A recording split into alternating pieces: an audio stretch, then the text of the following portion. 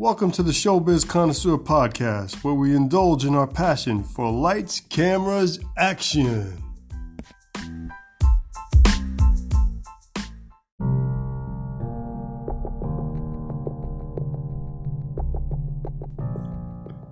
Emanating from the darkness, a logo emerges. Faint radiance glimmers along its smooth edges.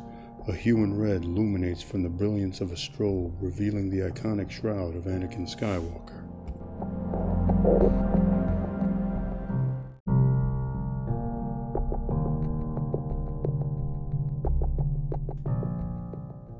Transitioning to blue, where we are greeted to BB-8 and C-3PO, the cycle continues. This time around, Kylo Ren emerges in the color of his grandfather, maintaining their legacy.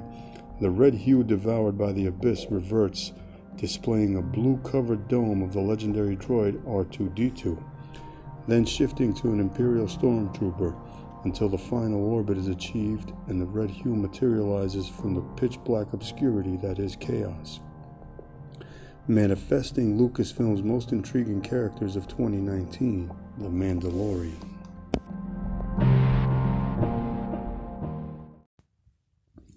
It begins like a Clint Eastwood western, walking into a bustling cantina only to fall dead silent at the moment of his arrival. Bounty hunters, bartenders, and your daily grind regulars turn in utter silent displeasure at the mere sight of this Mandalorian. Approaching Carl Weathers' character Grief Karga, who eloquently, with a tinge of admonition, hands the Mandalorian an exclusive high-paying bounty reserved only to the most capable and efficient predators of the galaxy. Little do they both know what repercussions this bounty will have on him throughout the show. Entrusted to helm this production is the talented Jon Favreau, who inaugurated the MCU with Iron Man and produced multiple Avenger films as well. Sharing a lineage with the elusive Boba Fett, the Mandalorian is a bounty hunter that never removes his armor. In this show, the roles are reversed in regards to cloaked faces, as the stormtroopers signify evil in the Mandalorian. The mask upends the stigma. The amazing low-key, good, bad, and ugly styled score composed by Ludwig Göransson elevates the mood to perfect fruition as compared to the epic John Williams Star Wars music. I've heard some people complaining about the score, but honestly, John Williams type music would be a little too much.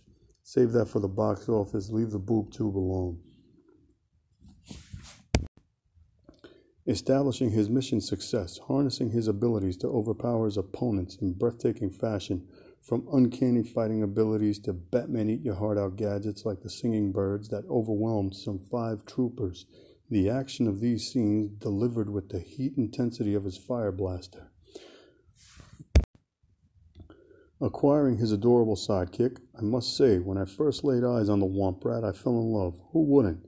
Humanizing our bounty hunter to set the story on its course. The Genesis scene of the mutual introduction is flawless.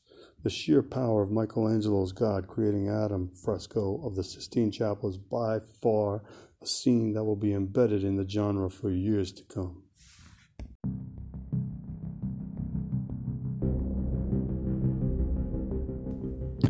Integrating versions of the 2 most compelling characters from the original trilogy, a Boba Fett and Yoda collaboration only in another guise, is a true delight.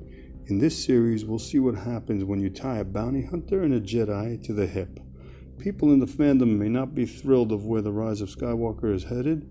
Maybe the adventures of the Mandalorian, as well as a rumored and confirmed appearance of Ahsoka Tano, will quell their disappointment.